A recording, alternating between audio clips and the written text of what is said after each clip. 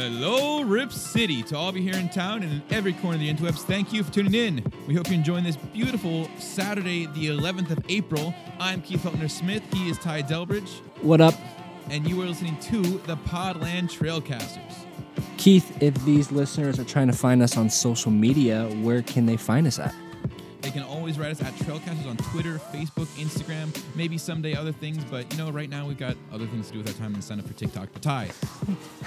I did hear that might even be like a Chinese hack to get into us, so maybe people shouldn't have a TikTok. That's a conspiracy theory I heard on the Joe Rogan podcast, so that's for another time. That's for another things. Besides that, let's say they don't want to get on social media and they'd rather send an email. Where can they send us emails? We take all the emails from 1942 to 2022. And he's never going to let it past all the way to the future, man. Trailcasters@gmail.com. I don't think he's ever going to let that one go. No, and emails from 1942. And what should these listeners be doing with this podcast on whatever platform they are listening to? 5 stars! There we go. Or 5 stars based off a TV show I've been watching, but we'll talk about that later. Senor. And these awesome beats that they are currently listening to, where can they be found? These beats can always be found from Odar at soundcloud.com/OdarBeats. Please always support your local artists as well as any other beat makers, supporters of industry, such as Clearly Speaking. Brenda Nuckton over at clearlyspeakingoregon.com has supported the Trailcasters from day one. She's a licensed speech and hearing pathologist. She can help you with stutters, with speed, any sort of accent reduction, any sort of ums, accelerated speech, which is the one that I'm still clearly working on. But go and check out Brenda Nuckton over at clearlyspeakingoregon.com. She can help you out with all that. Again, Brenda Nuckton at where, Ty? That's Clearly Speaking with Oregon.com that I need to get to as well. We're both working on it. Hey, that's what we're here for, man. Clearly Speaking Oregon. Clearlyspeakingoregon.com. Michael Bodmer, what's the website? What did you think it was? Did you get any of that? Yeah, clearlyspeakingoregon.com. See, he nailed it. There we go. All right. Our Portland boy, quarantined away from home down in L.A., producer of ESPN's The Jump with Rachel Nichols. Ladies and gentlemen, welcome back to the show, Michael Bodmer. Thanks for joining us, man. Of course. Happy to have some excitement in human interaction today. Yes. Dude, honestly, I mean, I'm surprised how busy I've gotten without work and without all the basketball and everything else going on, but time gets filled up to the point that it's been hard to even podcast weekly, man. And it is. It's really nice to see people's faces. Obviously, living here with my wife, I'm lucky that I have someone else to spend my time with, but not everyone is that fortunate. But yeah, good to see both of you. Even though Ty still really can't see you, I can hear you. You're kind of the voice of God thing going, but shout out to your brother for breaking the laptop over there. Yep, he broke the front camera, so now you guys will never see my pretty face until I get a new laptop here. So, we'll just get the voice for now. The mystery has been solved, though. I feel good knowing that it's, I can't blame you for it, I guess. So yes, no, I will not take responsibility for this one. Actually, I got to say, too, Michael, I was giving you a shout out before the show started here. You're looking very Portland over there, man, for LA living. You got a lot of scruff going on. I'm proud of you, sir. Yeah, I got a scruff. I'm growing out my mustache for the first time ever. Is this like a quarantine beard? I don't know. I'm pretty late to the mustache game. I only started being able to grow facial hair like 5 years ago. So I think I'm making up for lost time. I'm like Bonzi Wells in the facial hair game. It's just it just doesn't come in. So Ty, we know you have one brother, like you said. Michael, do you have siblings, brothers and sisters? I have 2 older brothers. Yeah. Okay. Oh, okay. Youngest. Sorry, I can't remember if we talked about that last time you were on here. Boy, it's only been 2 months. It feels like it's been forever since we had you on. Yeah. But I also have 2 brothers. I am the oldest of the 3. Two direct brothers. I also have 2 older half siblings, but I consider myself I have one more brother as well. I have 2 brothers. Nice. Right here. All 3 of us are children. 3 children family. That's kind of what are the chances there? I guess pretty common because that's kind of the average American. Anyway, what I was saying though about the brothers, my youngest brother and I have the full beard. It's kind of the funny way to put it. It's the mom's side of my family. All of her brothers had very full Irish kind of beards going. My dad, however, has jet black hair still, but almost no facial hair. And my middle brother, Carter, shout out to him, has, he's got the, I like to call it the pirate beard, where he's got the mustache and the chin scruff and a little bit of kind of some squiggles in between, but it's not connecting. And it looks awesome when he grows it out. It's very, I feel like right now he probably has a wonderful quarantine beard going. But you know, Bodmer, you got nothing to worry about, man. You're connected over there. I could see that filling in. Bro. Yeah. You should let it go. Looking sharp. Thank you. Ty, I think I again can't see your face. I feel like you're more on the pirate. I had a lot of scruff with my beard going out, and I just recently shaved it. I trimmed it down a little bit, but my hair, I have my hair really long, and I've never had my hair this long before, so I'm not really know what to do with it. And it's really starting to bug me, starting to get down into my eyes and down my neck, and I feel like I have a mullet, but I don't have a mullet.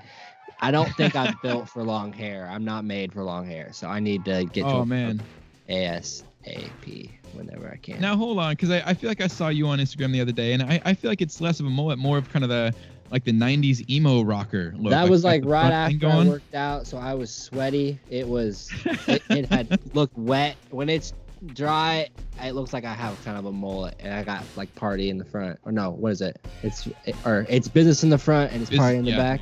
Yeah, that's basically what I look like right now, and I'm not even trying to. So I wear hats. And if you're gonna get it cut down though, you got to do this yourself. So we're talking like you got to go like apocalypse shaved kind of buzz head thing, or you gonna go like faux hawk mohawk kind of thing. What's your choice? What's your style? I don't know. I think I'm just gonna get it down short. I got a lot of friends who are like hair people, so like I know they mostly do women's hair, but I'm gonna tell them, hey, I know you have the skills to at least make me look sharp. At least trim this long hair out because it's starting to get to that length now. So I need to do something with it. I'm getting tired of it. It's really starting to itch, and it's hot, and I'm done with it. Michael, you're over there disguising with the hat too. I can see you kind of covering up, but you got the long hair going too. You kind of letting it go? Honestly, I don't even know what to do, guys. My wife wants to cut my hair, but there's no way in hell I'm gonna let her. So I'm just gonna ride this out as long as I can. Oh man, no trust, huh? No, I'm just kidding. I get lucky, man. My hair grows super fast, so I've let my wife cut it down, and I cut it down as in like we're going with the clippers on the side and just let the kind of the faux hawk go up top. Yeah. But it fills in. Did either of you guys see Preacher? You see that show on AMC a while ago? No? Oh, that's a good one. Okay, well, let's talk some shows here, but let me just start out with Preacher. It's not on now, but I think they had 3 or 4 seasons, and it's weird. It's a weird show. Starts out about kind of this, season 1's kind of the question of like, where's God? He took a break from heaven. He's down on earth somewhere.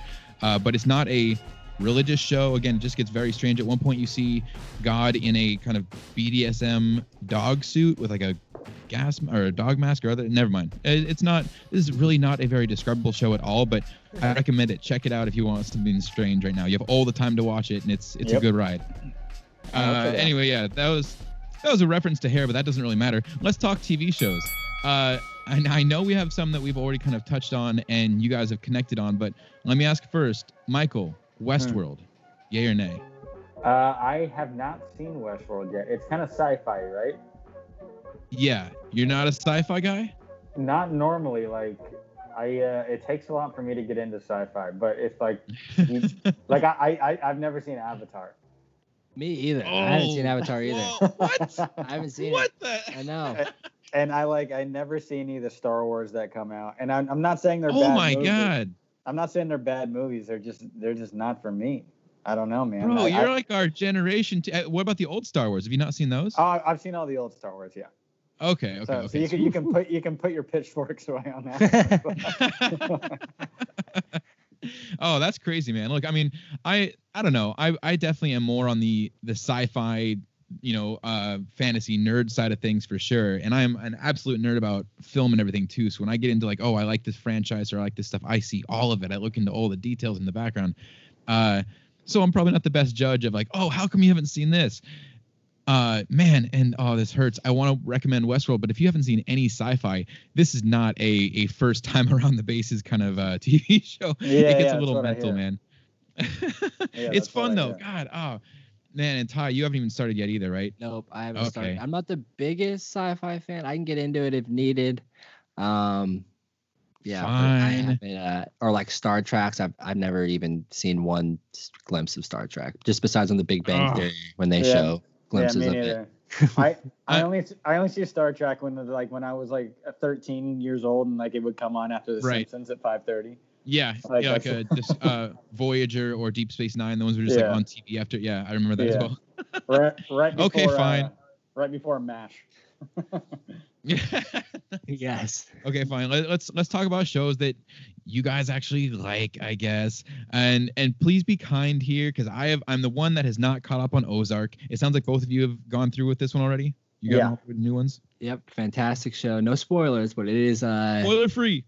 Fantastic show. I think Jason Bateman does an amazing job for him to come from mostly seeing him in like these comic roles, and then now seeing him in this more serious role. He's fantastic. So I recommend it to a lot of people. Yeah, it's a great show.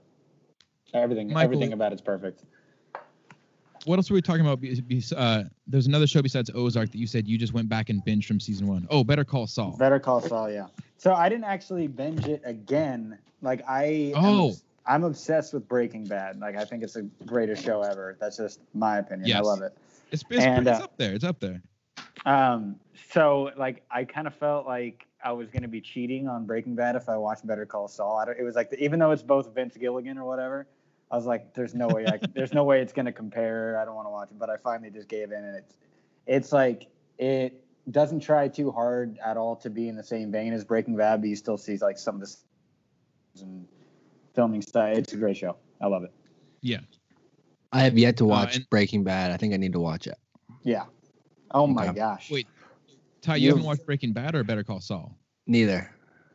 Oh my gosh. Bro. So what happened is I was planning on watching it. I know. I was planning on watching it, and then my high school year, I think in my senior year, we were doing finals for this not like important class. I think it was like clay or something like that. And then so my buddy was watching it on his phone, and he watched the finale, and I was sitting right next to him. So I kind of saw what happened at the end, and I can't get it out of my head. So like I kind of know what happens at the end. It doesn't matter. It doesn't matter. Just the journey to get you there is still phenomenal. Okay. I'm really envious that you haven't seen that show. Okay, I'm gonna do it then. I love good TV shows, obviously. And like you should hang up on this podcast and you should go watch it right now. Right after we're done. There you go. Yeah, and like I mean, I'm with you as far as like Breaking Bad. When I was late to see that one, I was watching Dexter when Breaking Bad and Dexter both came out at the same time, and Dexter was kind of my primary show. And man, we've been talking TV so many weeks. Michael, we didn't talk Dexter last time you were here, right? No, that was with Joe Simons the other week. No, we didn't talk Dexter. Yeah, well, shout out to Joe. He was the one that brought this up. But have you seen Dexter? Yeah. I saw Dexter before Breaking Bad as well. And I was convinced. I'm like, oh, Dexter's like the best show on TV. And then my dad was like, my dad was like, no, trust me, it's Breaking Bad. And he's like, all right, I'll give it a chance. And he was definitely right. Dexter let me down with like we were saying with Joe again. Halfway through, after the first couple seasons that were so amazing, they switched up, kind of changed the writing style and all this, and kind of ruined the show for a lot of us hardcore fans. But when I saw Breaking Bad, totally blew my mind. It was an amazing show, and you were talking about with Ty having seen possibly the end of Breaking Bad, but not the rest, and it doesn't really matter. Better Call Saul is that same way, where it's a precursor, right? It goes back and kind of shows you.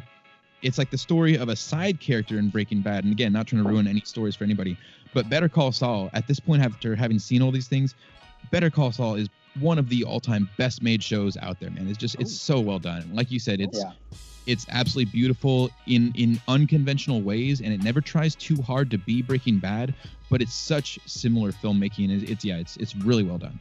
Yeah. So Ty, watch that one. All right, check it out. I have my 3 weeks scheduled out now, or I think it might even be less, because I watch shows at an ungodly rate. I have a problem. I can't leave on these cliffhangers, and now like when I have access to the answers, it's so bad. I am the problem. Have you guys seen a show called Dead to Me on Netflix? I've seen the name like when I've been scrolling, but I haven't like read anything on it or anything. It's really good. It's got Christina Applegate. Okay, yeah. And what's that woman's name? She's in Grandma's Boy. She's in Freaks and Geeks. Linda something. Oh, yeah, I know who you're talking about. Linda Cardellini or something like that. Yeah. It's a great show. You guys should check that out. It's only one season so far. You can watch it in a day. It's so damn good. Okay, that's going on the list. You know, actually, yeah. Now that I'm looking at this, I think someone else recommended this to me recently as well. So yeah, I'll have to check that one out, man. I'm curious. Really more of like a fun light comedy? Does it get dark? What's no, the story it's dark, but it is also comedy. So it's a dark comedy. Okay, I'll take it. A lot of murder involved. Oh, good. Hey, that's the trend right now, man. That's what you can't have a TV show without murder right now. I swear. Yeah, murder's super in. Themes of society. Let's see what else we can. Okay, so the other thing I wanted to tie back to real quick. Ty, you mentioned you need like 3 weeks here. I'm with you on the rate of TV though, man. My wife and I, we binge through shows like crazy. We were talking about having binged through old episodes of Better Call Saul before the new episodes came out.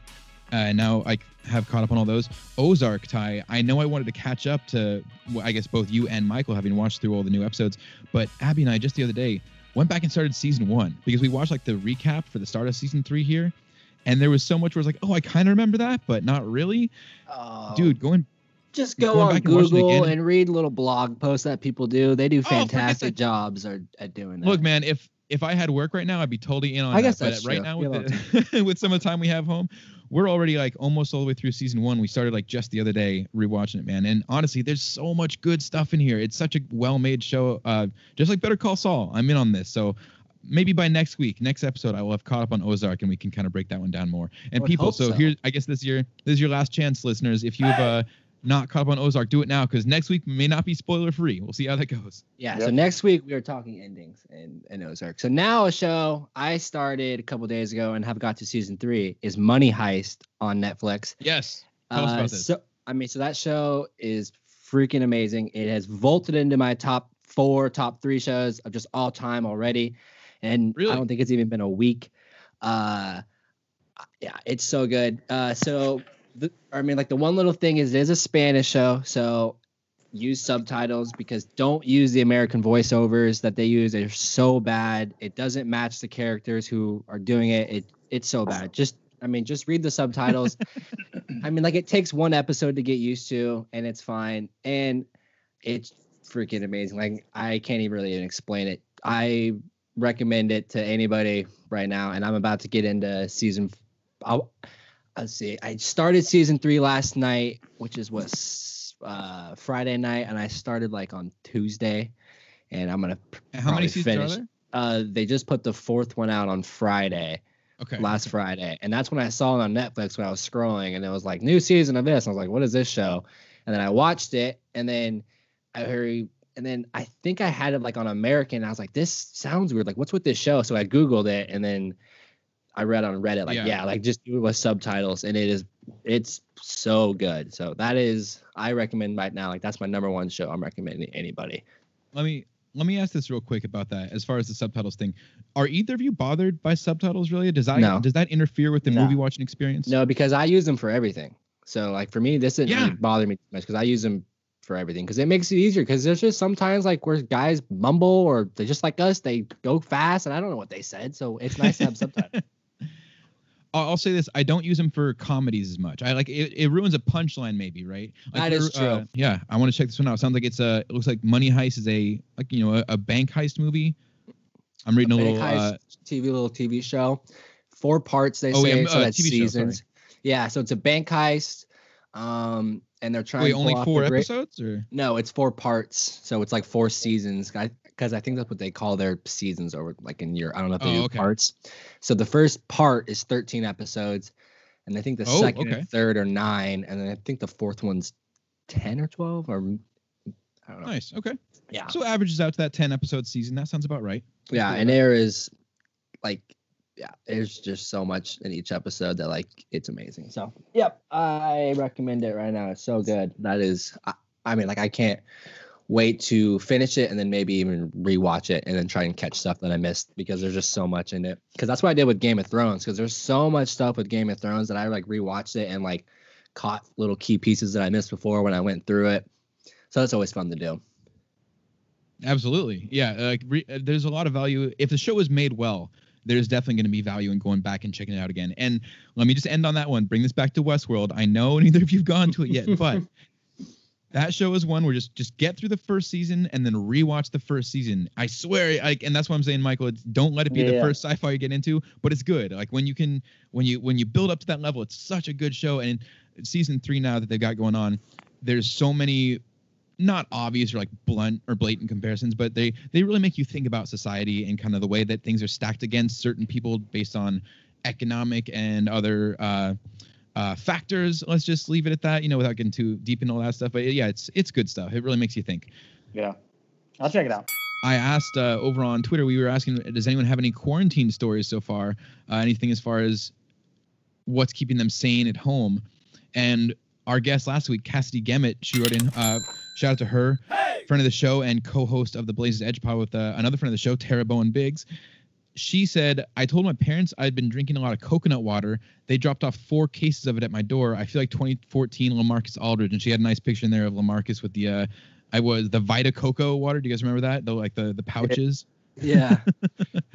So I don't know, man. I'm not sure if I don't know how horrible that is, Cassie. I feel like I'd be pretty down to have a bunch of coconut water at the house. Keep me hydrated. I've been trying to drink more water because I heard at one point someone saying especially if you're trying to lose weight, you should be drinking as many ounces of water a day as pounds of body weight. So I don't know if I can get up to like 200 ounces of water a day. That's a lot of water, but I'm gonna work on it. All right, what are you doing, Michael, to stay fit and healthy down there in LA? I've been going on bike rides. My wife and I would go on some walks. We shoot some hoops. There's like a little turf area outside our apartment, so I've been golfing and trying to land some wiffle balls and like. Nice.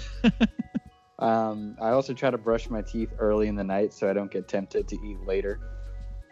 Whoa, oh my God, you just blew my mind. That's brilliant because I'm so bad at midnight snacking, especially because I'll stay up late playing like video games and all that. I'm so bad about like not brushing my teeth till 1 a.m. because I want to have, one more White Claw or something like that.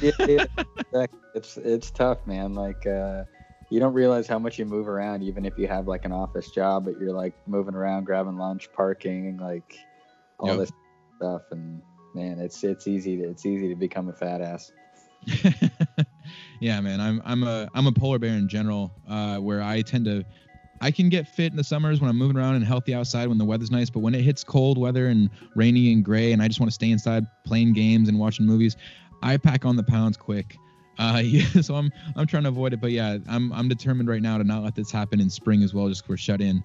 But what do you think, Ty, in following with Cassidy's coconut water drop off? What is kind of your key? What are you doing to stay healthy, stay fit over there?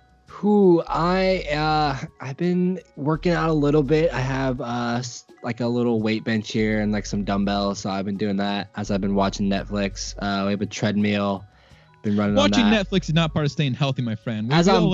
Working out, I got it going, keep me going there. Nice. Taking the dogs for some walks. Yeah, that's about it. I'm not the best eater, but I don't eat a lot. So like, as long as I can get something in me around noon that's good, like a chicken sandwich or like just a sandwich with like whatever, I can usually go the rest of the night without snacking too hard, maybe some crackers. So I'm trying to not go, because last Sunday I get pretty bad migraines when I eat like crap or like too much dairy and stuff. And last Saturday I ate like crap. And I was like, I'll be fine. And then Sunday, I had a really bad migraine after I ate like a bunch of cookies and Pop-Tarts and donuts because my family decided to buy all that stuff, and then they just left it on the kitchen table. So I just walked by. I'm like, oh, donut. Oh, walk by. Oh, Pop-Tart. Oh, another donut. Oh, that. And I'm like, oh, God. That is like the best curse in the world. That's like the best curse in the world, Ty. I want that affliction of migraines when I eat too much sugar, dude. You know what? Shout out to my wife, Abby. She loves having chocolate or other candy in the house, and I love it too. But the problem is portion control, and I'm so bad at that. I cannot stop eating it. I don't have the willpower. I will eat everything. All right, well, that's really it, guys, from me. Any other quarantine stories you want to share? Anything like what Cassidy was saying with her coconut water? Anything else you want to throw in here? Nah, and I wish that's excitement where I was getting coconut water delivered. Well, I like your local golf course you're talking about. Your wiffle balls out the. Wait, is that off a like back deck or something? You're saying? I'll send you guys a pic. It's pretty dope. There's like some, and we just got a pitching wedge and some wiffle golf balls, and we're trying to land it in a crate and barrel bucket. Nice. That's perfect, dude. I love it. My wife is an occupational therapist up here, and so she's been doing like telehealth calls with a lot of her clients. And one thing she's trying to help kids do at home when they can't be getting out is she's having the parents set up like a local or kind of an in-house Ninja Warrior or jungle gym course where they're taking like rolled up towels or laundry and things and doing just nothing like actually like a jungle gym, but getting you to move your feet around, just like setting up zigzags or kind of like almost like a hopscotch pattern and that kind of thing. And so I feel like yours, Michael, is a little more of the adult version, setting up like the home golf course like that. It's perfect. Let's talk some NBA, guys. The latest, it sounds like, if we start on the wide scope here, it sounds like the biggest thing is we all need to maybe grow to accept that the NBA season of 2019-20 may be over. They are still not entirely, I think, committing to that. There's still ideas of like, oh, how could we possibly play a shortened playoff season? But I did hear a lot of reports from the NBA that they're starting to embrace cancellation, not just suspension. In my opinion, this is the right thing to do. I don't think we can really, with all the information that's out there now, I don't think that we could expect to come back soon enough to start the season and also late enough to be healthy for the country, the masses, and the world. Would either of you disagree with that? Or like, are either of you pushing for the NBA to come back? Have you heard anything where you think they're really pushing for some sort of like shortened playoff format? What do you think, Michael? Anything you've heard down in LA? Nothing that I've heard. I know they're doing everything that they can, but there's a lot of pessimism surrounding it. Personally, the vibe I get, they're not going to restart the season, right. Which in the grand scheme of things sucks. But yes. as Trailblazer fans, at least we don't have to see the Lakers win a championship this year. See the bigger picture here. So that's how I'm looking at it. I suddenly hear cheers from the Rose Garden just on that note. Like, this is not a Lakers championship season. We were making references to shout out to Brian Noe and Eric Ringer over at the day job at NBC. They had to shave their eyebrows because the Blazers didn't win 47 this season. And for a while it was that kind of thing like, the season didn't end. They didn't not win 47, and they gave in, they did the right thing. But it's nice to not have the worst ending, I guess, is the reference I'm trying to make there. The Lakers championship would probably be about the worst icing on the cake of this season so far. Yeah, I don't know. I'd rather almost see it than not have basketball in a way. I wouldn't. I love it. I live in LA, guys. That's true. He has to deal with way worse than us. Oh, yeah. Oh, man. I just want basketball. No, that's a great point, though, man. I mean, I would rather have basketball than no basketball. I'm just trying to look at this as glass half full. So, I don't think the Bucks can beat the Lakers. I don't trust Paul George to be the second best player against LeBron and AD. I'm with you. But this too, as far as glass half full, the Blazers technically did not miss the playoffs this year. We could have still been fighting for that unlikely 8th seed. Okay, yeah, no, let's just leave that one. Well, also, at least now we didn't waste a year of Damian Lillard's prime. Think of it that way. Hey, yeah, there you go. I also have heard some things about not just as far as the end of this season, but the draft for next year, right? Obviously, one of the other things that would be affected by this, the cancellation and the pushback. A lot of teams have been pushing to move the draft no earlier than August 1st, has kind of been the quote that I think I saw from Woj. They are also asking for at least a month to prep before games are played. So we're talking, don't have the draft any earlier than August 1st. And when we do eventually all come back to play ball and fill arenas again, they want at least a month of time between, yes, you can come back and be healthy together, and actually playing this season. That pretty much seals it, right? Like, is there any question left that this season is over, hopefully on to the next one without too much delay? I think that's basically it. You just got to try and look about like just saving the future now and not wrecking the future just to save this season. It's about, trying to maybe just, it happened. Like, it wasn't just us. Like, it was just a wild time, and we'll just accept it, and we'll just be a fun time in history, and we'll move on, and we'll try and get to next year and have a full season next year and try and double our money or do some special things to get extra. I don't know what they're going to do, but I think they're probably looking for the future. I hope that is the case, and I hope they can figure it all out so that works. But I think the worst thing right now is they're talking about maybe not having football. And if there's no football, this country will probably riot. And that's when I think that's when things will really pick up, when you see these people down in Alabama and Georgia and they don't have their college football, they're going to be the ones. I don't know. It's just things will really go haywire in this country if football gets canceled. Yeah, I was thinking the same thing. It's going to be a dark day. Like, you can't mess with Americans in football. Basketball is one thing, but football is a different monster. That's funny, just man. so scary to even think about now. Like, for a while, like, I was like, yeah, no way. Like, yes, like, we'll have football in the fall. Like, this will all be over. But now they're like, yeah, maybe we'll have football, but like, or maybe like we won't have any fans by then. I'm just like, oh God, when can this all be over? Yeah. And then I was so excited about the UFC that they were planning to do it, but then that got shut down, and now they're trying to like buy an island, which is shout out to Dana White for trying to do it. I love it. Ridiculous, man. I love that he's just like, screw it, I'm gonna try and keep this thing going. I'll buy my own island, but I just. Well, and what's the? Let me jump in here, Ty. What's the latest on the Big Three too? Because that's the other group that we heard kind of trying to do some sort of Big Brother isolation house where they wanted all the players to kind of come in and live there for canceled because because I think it came down to having medical officials at these things for like essential reasons. And now like they're just sitting around waiting for someone to get hurt when they could be at the hospitals helping out. And I think there's just no way right now to even argue it. Oh yeah, it's fine. Like it's getting less. No, no, we need everybody who knows what they're doing on this thing right now. So I think that is the like tipping point for most of this. Yep.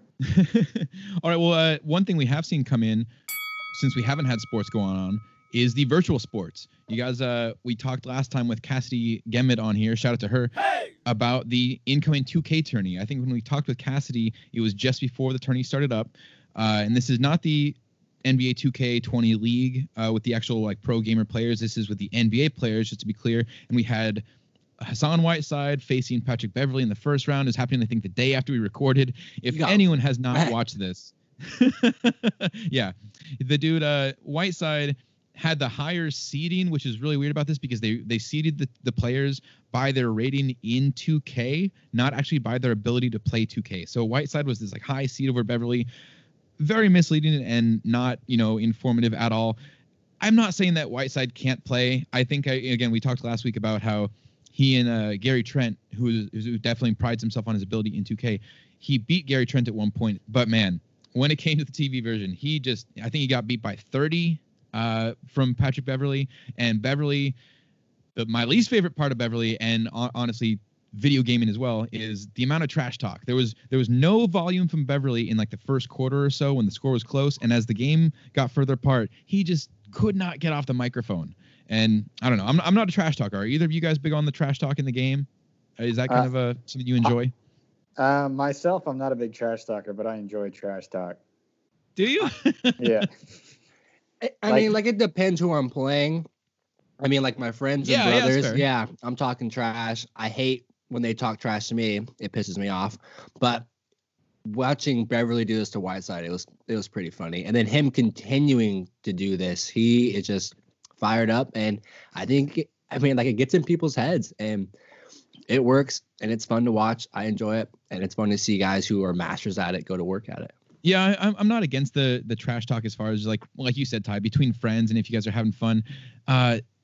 When it gets to the point though where what I feel like Beverley does, or what again, when you're at the professional level, I don't know how much of this is about. Maybe, yeah, sure, it's playing a factor as far as getting in their head. But I just feel like at a certain point, you're just trying to embarrass a dude. And look, how about this? Compared to what we saw Trae Young do with Ariza. When was that? It was Harrison Barnes. Oh, you're talking about in real life. Yeah, I know. Oh, so, yeah, the other thing in the game. No, I'm talking about in real life, though. When Trae Young nutmegged Ariza did not take that well, and he let him know. And it was a thing where we talked about it on the show with that, too. After the game, Ariza up in his face, and they're doing kind of post-game interviews about it. That was about respect, saying, hey, you may do that in your games with friends and all this kind of stuff. You don't embarrass a peer in the professional league that way. In my mind, there's some sort of connection with that in trash talk, but I'm also not trying to acting like it's got to be totally clean, that you have to be like shaking hands with everybody on the floor. That mental edge is part of it. I agree with that. There's just certain lines to not cross, and I feel like Beverley has no idea what those lines are.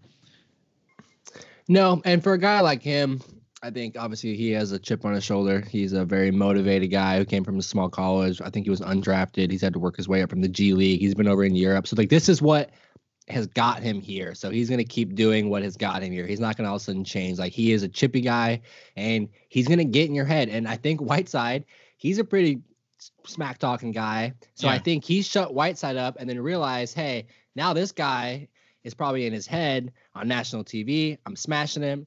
I'm going to continue it. He's losing. I mean, it just works. Like it's all about competitiveness. I'm with it. But yes, there are fine lines. Don't be like cussing people out. Don't be talking about people's kids, parents, like personal stuff. But I think at that point, I think he's fine. He's just really loud too when he does it. And you're not wrong that it was effective. You could see Whiteside go from like up here at first when they're playing, and then in the more he was kind of like falling behind as it gets down by like 30 points. And Beverly's talking more and more. Whiteside is kind of like sinking back in the chair, kind of playing more and more from back. And maybe they were talking smack before, like through text messages. They could have been stuff like that. Like, we don't know how close those two are. So well, let me contrast this with what we saw. Something that I saw in the quarterfinals actually. Montrezl Harrell versus Derrick Jones Jr. The reason that I kind of was drawn to this matchup was Harrell was playing as Portland. So I'm like, okay, let's watch this. It was a good game. I thought like it was kind of cool watching the two of them play. Harrell ends up winning with Portland, and there was trash talk during the game. They're talking about like, what do you mean he shot that? Like, kind of like ragging on each other's choices and players and all the rest. But it was so much different than kind of what we saw with Beverly and Whiteside as far as just kind of more. I mean, yeah, he wasn't cursing out the family like you said, Ty. He wasn't like swearing all this, but he was just more toxic, I guess, in my mind. Again, I'm not nitpicking too much on what Beverly did. Mostly I want to look at Harrell here and maybe kind of change directions with Montrezl Harrell picking Portland in the quarterfinals here. Do you guys think, would you give me, I guess, would you agree that the choice of teams, since you can only play each of these guys once throughout the tournament, the choice of teams is kind of important as far as not just how they're playing in the game, but how they kind of see rosters, how they kind of like, would he be playing Portland if he didn't think Portland had a strong roster? Let's put it that way. No, he wouldn't pick them, but I see what you're saying. Yeah, I think they can look at it and go, yeah, okay, guys like Dame, CJ, and then I think now they know they have Melo. They can just, there's three guys who they can just use and like try to score a ton of more points. So yeah, but I mean, there might be a teeny weeny little bit of not recruiting, but that aspect of it. Blazers. Let's get him on the Blazers. Come on. Yeah, you saw where it was going. I know that was not a very good build up for it, but come on. I mean, is there not something about he obviously thinks Portland has a somewhat talented, potent roster here. He was talking a lot of love for Nurk and Damon CJ. He's an unrestricted free agent next season. So I'm just saying, Blazer fans, if you want to go swarm at Monster-Trez on Louisville Twitter. With Anthony Simons, who was going to sign with Louisville. Okay, there you go. What do you think, Michael? Are we selling you that Montrezl Harrell is going to be a Blazer next year? Is he coming to Portland? I would love Montrezl Harrell. We're bored, you can tell. I don't know how good a defender he is because we need some defenders. But, I mean, him and Nurk on the front line would be amazing. I'd love that. That's a fair point. We need more defense overall, but I also feel like we just, as far as him being a legit power forward, right now we got Nurk at center, possibly Whiteside at center, Zach Collins at power forward, but wants to play center. So yeah, if we could get this dude in here who is just a legit like hustle, rebounding, big man power forward, I'm cool with it. I think he could fit Portland. I don't think Whiteside's coming back. I'm officially jumping on that boat. And I don't think the Blazers are going to bring him back. I don't think he doesn't choose to come back. I think the Blazers choose not to bring him back. What were you saying, Michael? I will be upset if we spend our cap space on Hassan Whiteside when we already. Okay. So let's jump on that pivot then. So we definitely, I think, when we talked on here before, I think all three of us were pretty into the idea of the two bigs, the Nurkic Whiteside combo next year. But a lot of that was with the idea that we could have seen a sample this season at the end after March 15th when Nurk was supposed to come back, get some idea of what Whiteside and Nurk would have looked like either in rotation together or possibly Ty. I think we were hoping for the idea of maybe the two of them playing some minutes next to each other and seeing how that went is just kind of a different direction than most of the NBA right now with the 3-point shooting. But yeah, are all three of us just full on sold on we're selling Whiteside stock? He is not going to be a Blazer next year. Yeah, yep. With it. I'm selling it. Boy, I'm selling it, and I'm hoping that. Well, now they also got a little different with just now, like this long layoff, and I think Nurkic now is. I think they're gonna try and use Nurkic and Collins and build with that because now, I mean, like who knows what happens going forward, but. I'm not sure if that's all great if I put that fantastic, but I just think this delay now, it's not going to help Whiteside. I think he needed to try and prove himself with this season, but now I think now that he didn't get a chance to prove himself being able to play with Nurkic, I think he's gone. Yeah, I think that makes a lot of sense. I think, like I said, we were really expecting to have kind of some small sample here at the end, and I think a lot of that too was kind of like what you mentioned, Ty, getting Nurk used to what his role was here and making sure that he was comfortable knowing that he's still the guy, the center going forward. But there definitely was some questions. We heard quotes from Whiteside in the past about he was really enjoying playing 30 minutes a game, not the 20 or so that he was getting in Miami. And Nurk, obviously, while he might not be ready for 30 plus right when he comes back, he doesn't want to be getting the lesser share of minutes. He wants to be the center. And we definitely don't want to put Nurk in a situation similar to Denver where he kind of got replaced by Jokic in a similar fashion. Jokic coming up from behind and usurping a lot of the minutes, and Nurk suddenly feeling like he just didn't have a fit there, and that's what led to him getting traded here, obviously. But we don't want to be on the other end of that. Yeah, man, I don't think with Whiteside being the unrestricted free agent that he is right now, I don't think there's a lot of chance that without that sample size, I don't know if the team is going to want to take the risk. It's just too much of a price tag. Surprising. One of the other big combos, though, not Blazer-centric as much, but one of the other big kind of combos that may be breaking up this summer, or at least have drastically changed with our perspectives have changed from what they were only a short time ago, is Donovan Mitchell and Rudy Gobert over in Utah. Very central to the whole COVID crisis right now has been, obviously, Gobert, his whole microphone fiasco. And along with that, there was a number of articles and kind of quotes and cases about kind of some rumors between Mitchell and Gobert not maybe having the closest relationship. And I think a lot of the Utah writers and there was some pushback from Utah fans, I guess is a better way to put it, that players don't have to be best friends. They didn't have to be super close to be a good combo on the court. And that's fair. I get it. But it sounds like Donovan Mitchell, as more things have come out, Donovan Mitchell may have been a little irked by Gobert's handling of the situation and maybe not being very just careful beyond just the microphone thing. Other stories about Gobert going on kind of coughing or touching people in the locker room and just being very kind of petty or nonchalant about this stuff. What do you guys think? What's your impression, Michael? With your pulse on everything NBA down there in LA, what's your feel with Utah? Are we going to see a drastically different Jazz next year? I think so. I think it has to be a lot deeper than the coronavirus, whatever happened, in the locker room and during that stretch, because the Jazz have been so bizarre this year.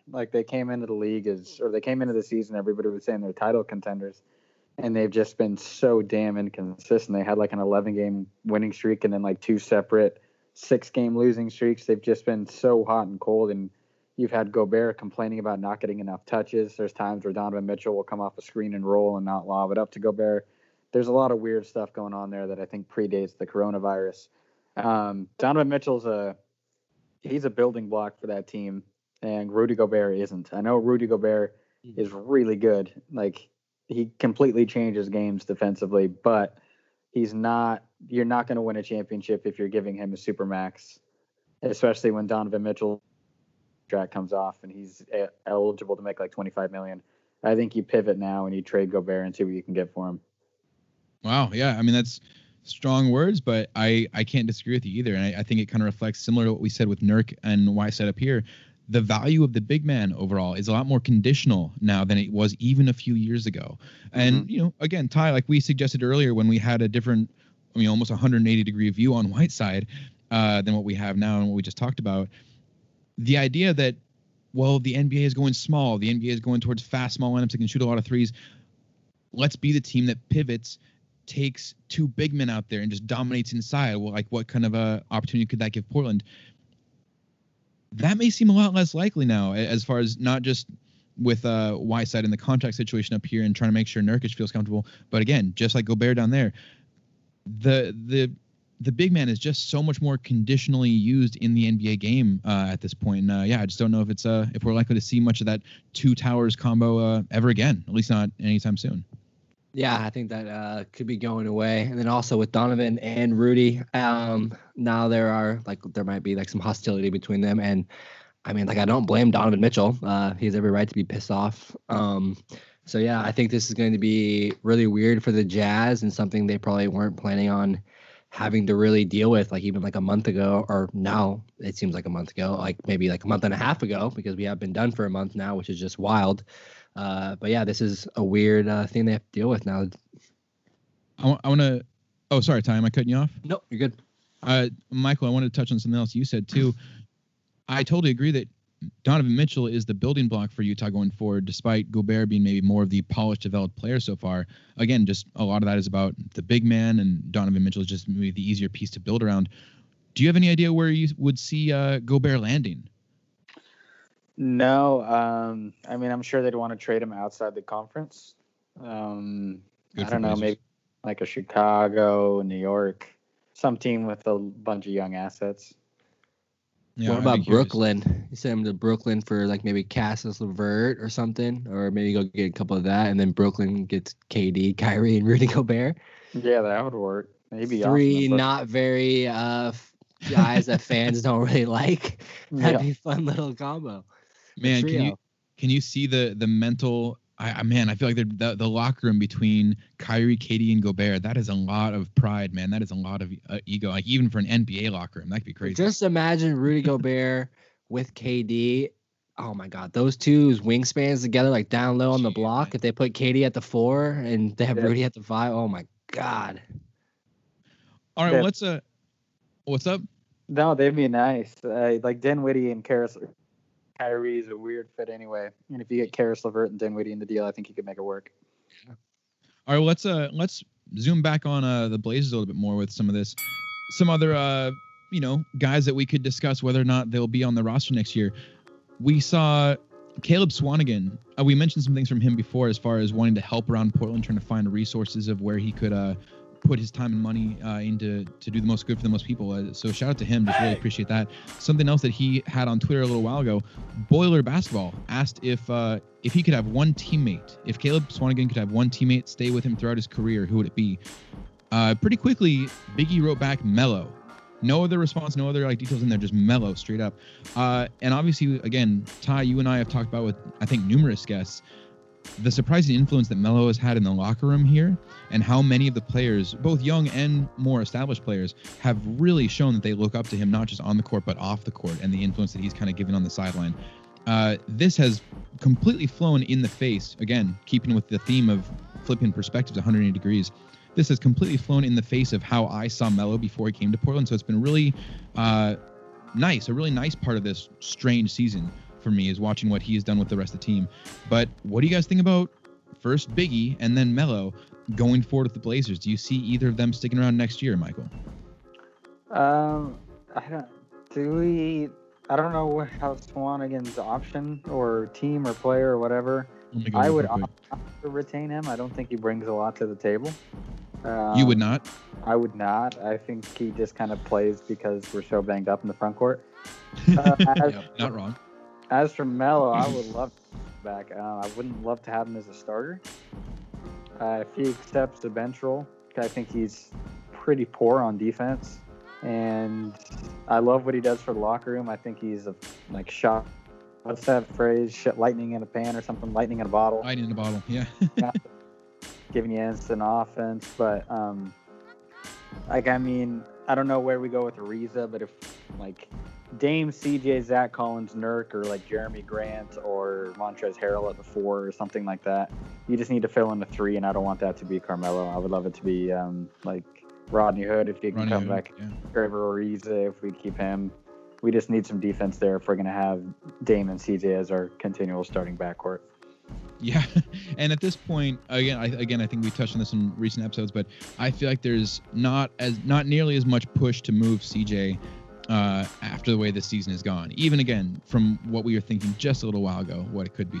As far as Ariza next year, I believe, yeah, there you go. He has one more year on contract, looks like. I think another 12-8 partial guarantee. So we could see Ariza back. We could see Hood healthy. And if either of those happen, I'm with you. I would love to see Melo coming off the bench another year with him here. And, Biggie, I think, what did I just see? It's a club option. for the Blazers next year on him. So that's basically dead money. I don't think we have to worry too much. Ty, how do you feel? I know you're a huge Caleb Swanigan fan, right? I mean, are you pushing for him over here? Yeah. I mean, like I like him. He's a cool dude. I was able to chat with him a lot during his rookie year. But I'm with Michael. I don't think the team brings him back. He doesn't bring much to the table in this day and age. I think maybe if this was 10, 12 years ago, he'd find a role. But right now, I think he played minutes because I think the team really just needed him to, and respect to him because he busted his ass and he played fantastic. He had a lot of like really good moments, but I just don't see him doing that consistently over time. And I think even like a guy like Wenyen Gabriel might even take up those minutes going forward when Collins comes back, when Nurkic comes back, and maybe like you go pick up a 4 in free agency. I don't see him back, but Melo, I don't know. I could see him coming back, and I think that'd be really cool to have him back for a full season. I think it'd be cool to have him and Ariza as like nice veteran wings. Yeah. But I don't know going forward what the team does. Like I said, like this delay really, I think, is going to really mix up what the Blazers were planning on doing. Like front office wise, I think they were really planning on testing a lot of stuff, and now with this, they got to kind of try and put it together. So selfishly, I want Melo to come back because I want a legend on the team. And also, I was not able to see him live in person, even though Keith gave me plenty of opportunities and I just kept shutting him down. Shout out to me. So I need him to come back so I can watch him play in a Trailblazers uniform because I had tickets to, I think it was the Mavericks game that ended up getting canceled. That was going to be my time to see it. So I want to see him back for that reason, but if financially or fit wise it doesn't make sense, then yeah, we can't have him back. Well, Melo is also an unrestricted free agent next year, so it's possible, man. Again, he seems to have really loved his time here. His mindset really seems to have kind of changed from some of the things we heard and kind of the general media perception or perspective they put out there as far as what he was looking for. And again, it's not just perspective. We knew that he turned down an offer to come to Portland even a couple of years ago, partly because he didn't want to be away from his family, partly because he didn't want to leave New York. If his mindset has switched more towards something that fits more up here in the Northwest in Portland, then yeah, I could totally see him back next year. And boy, the thought of, after all the years that Portland has struggled on the wing, the thought of having Carmelo Anthony and Trevor Ariza backing up Rodney Hood, that's beautiful. That would be amazing. And especially if we do have a healthy Nurk, and can find some 4s. Is that Collins? And, let's, again, get Montrezl Harrell up here on the Blazers, man. Everyone, go tweet at Monstatrez, MONSTATREZZ, I think. That's Montrezl Harrell. Get at him. Get him on the Blazers. Because I'm sure, as we all know, Twitter people tweeting at a player is what's going to sway him coming to Portland. Oh, you know it. Hey, actually, now, real quick, because of this whole coronavirus thing, and, things might be different going forward, even just like in cities. Yeah. Maybe teams or players don't want to go to bigger cities anymore because they're scared of maybe getting sick or maybe this virus. And now Portland and these smaller city markets start to get the free agents and all the guys who want to protect their families. They come out here and they go and move out to the country. And there we go. Yeah, and they are away from people, but they also get to play in a city, and they just drive in and out because we can do that here, but with most places you can't. So maybe smaller markets going forward will be the place to be. So it was a small city conspiracy is what you're saying. This whole yes. this whole oh, yes. Oh, that's horrible. Okay, yeah. Let's keep talking futures here though. Ty, you mentioned a second ago Wenyen Gabriel. You feel pretty solid about him with Portland going forward. As far again, Biggie is just not the fit, but Wenyen is a much more kind of prototypical, I think, power forward that we would want, right? Yeah, the smaller body, play the length. 4, and he can also play 3. He's more of an energy guy. He played well defensively. I think for a rookie, or not rookie, like a 1-year pro. But I think as he gets over time, like he'll get used to playing more like one-on-one defense against these guys. But I think he has potential, and I think he really showed out for the Blazers and maybe like even impressed them more. So I think they try and hold on to him for another year and see what they can get out of him, because I think they really are confident with their player development system. And like guys like with Gary Trent, they've seen it with like Jake Layman, with Pat Connaughton, like with Simons and Gary Trent, just going forward. So now I think with a guy like Gabriel, I think if they can get him in a system for a full year, and now with this delay, they can send him more film, send him more stuff to work on, and just kind of mold him more. I think they can find a player in him. So I hope they do keep Gabriel going forward. I could see it, man. Yeah, I could see him having a pretty good fit here. What do you think, Michael? Do you see anything that again, Wenyen Gabriel? I think when we had you on last was right after that game down in LA, was it not? Where we saw Wenyen's debut with Portland, where after only playing something like 12 games with the Kings, he comes out here and in the first quarter just looked super dominant against like LeBron even down in the paint. There was some really good highlights, I think, from him his first game down there in LA. I love Wenyen Gabriel. The first play of that Laker game, he just came and swatted the shit out of JaVale off the backcourt. Yeah, that's right. It was incredible. I like looked at my buddy and I was like, who the hell is Wenyen Gabriel? Right. We all were saying that. But he's the size, like he's got the body of like a Giannis or of like a Pascal Siakam, or 6'9", rangy as hell. He's bouncy, and obviously he's incredibly raw right now. But I mean, he was a 5-star recruit. He was first round out of Kentucky, right? Yeah, I think it was. It was either first round or like maybe like really early second round. But yeah, he was like a 5-star recruit. Yeah, highly rated.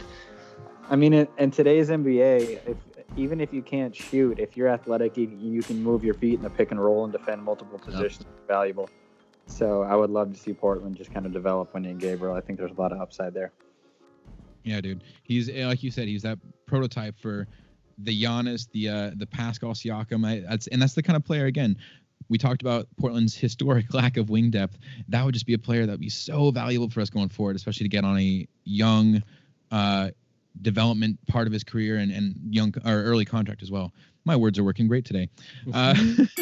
One other player, though, I want to touch on before we get out of here. And again, Michael, thank you so much for the time, man. Really good to see and talk to you about all of this.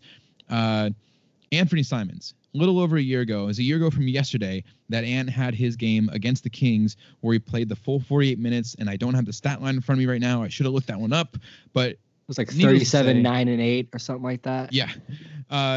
One way or another, Simon set a very high bar for the fan base, for the front office, followed up then by the summer where Neil made ridiculous claims about what he was going to be going forward, and Dame even went as far as to support that.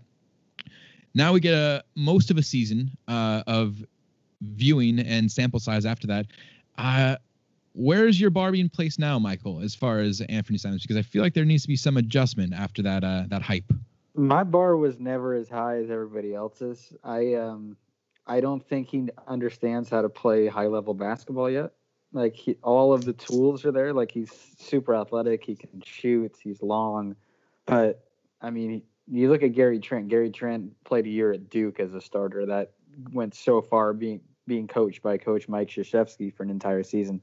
He just seems to lack so many instincts and just understand how to run an offense, understand how to, like, deal with certain defensive coverages. Like, he came into the season and he started off great. He had that huge game against the Clippers, this and that. Right.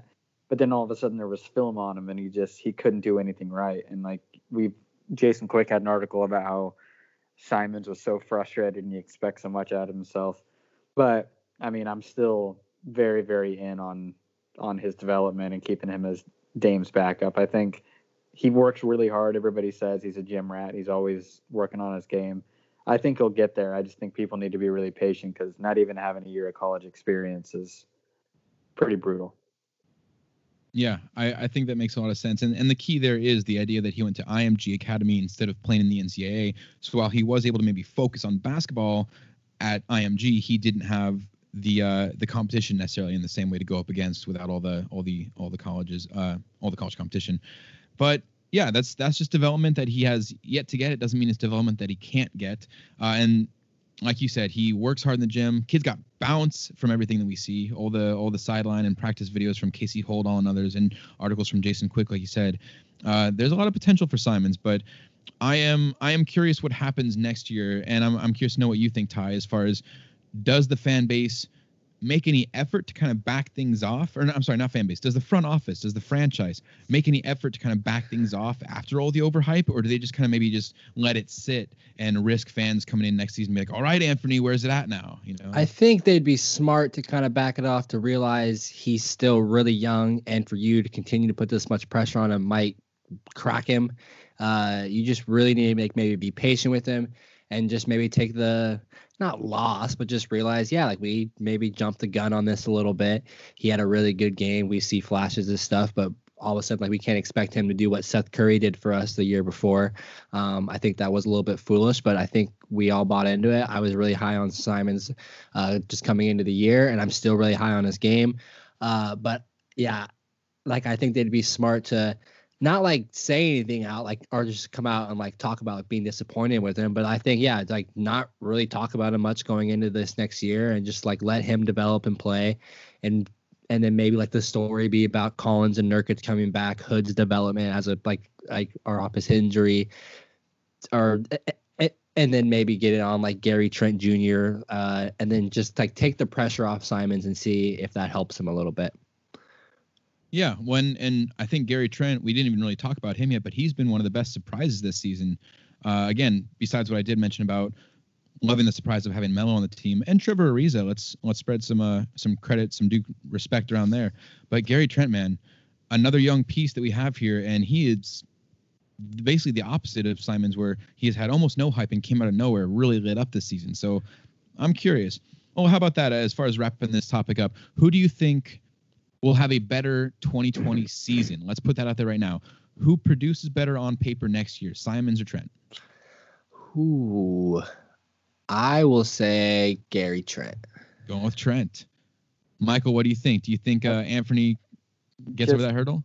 Just a sample size, it looks like Trent. Trent can shoot like 2 for 13 in a game, but he can still change things defensively. He's a dog.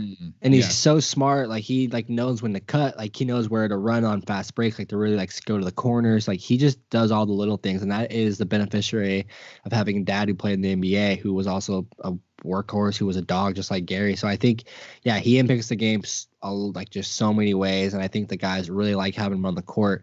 So yeah, I think he'll get maybe more of a shot right away. And I could see him playing just more minutes. Is some of this too, though, the different, again, I've been talking about expectations here, but not just that, but the role. I mean, Anthony Simons, Gary Trent is, I think, being expected to be more of that spot up shooter, corner shooter, and defense. Yeah, exactly. Yeah. Where Anthony Simons has to learn more of what Dame is doing and what CJ is trying to do as well. You know what I mean? Hard as far to as do. running offense. Yeah, there's more to maybe his skill set that he's trying to develop, and he again might be starting from a place where he's a little behind in the development against high level competition, like you said, Michael. I'm curious. I don't think you're wrong though that Trent is a little more polished right now, and he probably looks like he has a little more set for next season, at least at the start. We will see where it finishes. And maybe just to be contrarian with you guys, I'm going to say Anthony Simons is going to have a better year next year. Shout out to Brenda, since I'm starting over all my words now. I like it. I mean, for the Blazers, I think they'd be smart to go get a real point guard, like maybe someone who is more like a facilitator, and let Simons be a 2 more of the time. Yes, let him like maybe handle the ball like CJ does with Dame, like where it's not all the time, but it's just brief moments, because maybe Simons isn't really the playmaker or passer, but he's more of a scorer and get going. So I think if they can go find maybe a more of a point guard who will get him good looks, I think that could really help Simons going forward, because I just think maybe he's not going to be Dame. He might be more CJ scoring going forward. Now, see, that's interesting. Okay, Michael, we're wrapping this up, and I know I'm not trying to keep you too long. Thank you again for sticking around here. But that I got to ask you about that one, or at least just throw what you're saying there, tie over to Michael, because I feel like Gary Trent is who we're expecting to be the CJ again, right? He's the off guard. And man, if Anthony Simons has got to be more of that second guard to another point guard, I feel like, it almost makes me wince a little, the idea of Portland needing to pull in another point guard when again we've been talking about needing to forward and all this, and trying to focus the pickup there. What do you think? I don't know. Do you see Simons more of a second guard going forward? Is that what you're saying, Ty? I see him. Yeah, I just don't know. Like with him, like he just struggled so much with like being a playmaker. So I think they need to test it and maybe go get like a point guard or go get a forward who can be more of a point forward, like that Evan Turner role. Okay. Someone more back to that. And I think that maybe that was playing with Rodney Hood, but somebody who can just have the ball more than Simons and let him work off ball. I think that'll be good for him to see if that's more the fit with him. Because right now, just with his youngness and with like his lack of going against like high level defenders, I just don't think he can be the guy like to put, or just like the guy like to run the offense. Okay, well, yeah, we'll see what happens, man. Maybe having to reshape Simons' entire role. This could be a whole new topic while we have no basketball to talk about and dive deep on. Well, cool, guys. Well, thank you. I appreciate all of your time. And listeners, if you have any of your own quarantine situations, I want to hear all about it. What's your craziest story so far that's been happening? What are you doing to stay healthy, stay fit, stay sane, all those things? And I guess, too, another good question to throw out there. Do you want basketball? What were we saying earlier? Basketball back or starting on time for next year? Or Lakers winning the that's what it was. Yeah, Lakers win the championship. Would you rather have Lakers win the championship or just move on to the next season? I'm saying move on to the next season, man. I'm with you, Michael. Yeah, just move on so we can start on time next year. Yeah. All right. Well, let's move on as well. Let's move on so we can start the next pod in time so I can get this little edited and get out of here. Thank you, listeners. Remember, you can always write us about anything at any time, preferably Blazers and basketball. We will take all of your quarantine talk. Ty, if they are writing us on Instagram, Facebook, Twitter, all those social medias, where can they write us at? They can write us at Trailcasters. And they can also reach me at Rip City Keith, you at Ty Delbridge. And Michael, where can they find you at on the social medias? At M. Bodmer. And see, that's why I thought that was the email, because that's the Twitter handle. I got it right now. Mm-hmm. And Ty, if they were looking to send us any of those old school 1940s emails, love the emails. They can send us those emails at trailcasters@gmail.com. You can always find us on iTunes, Google Play, Stitcher, Spotify, and anywhere that you get your podcast. What are we always looking for? 5 stars. I should probably realize how to say stars, but in Spanish. 5 stars, 5 stars. Give us all the 5 stars. Want them all. Write us a little review. All right. And these beats, you can always find these beats from Odar at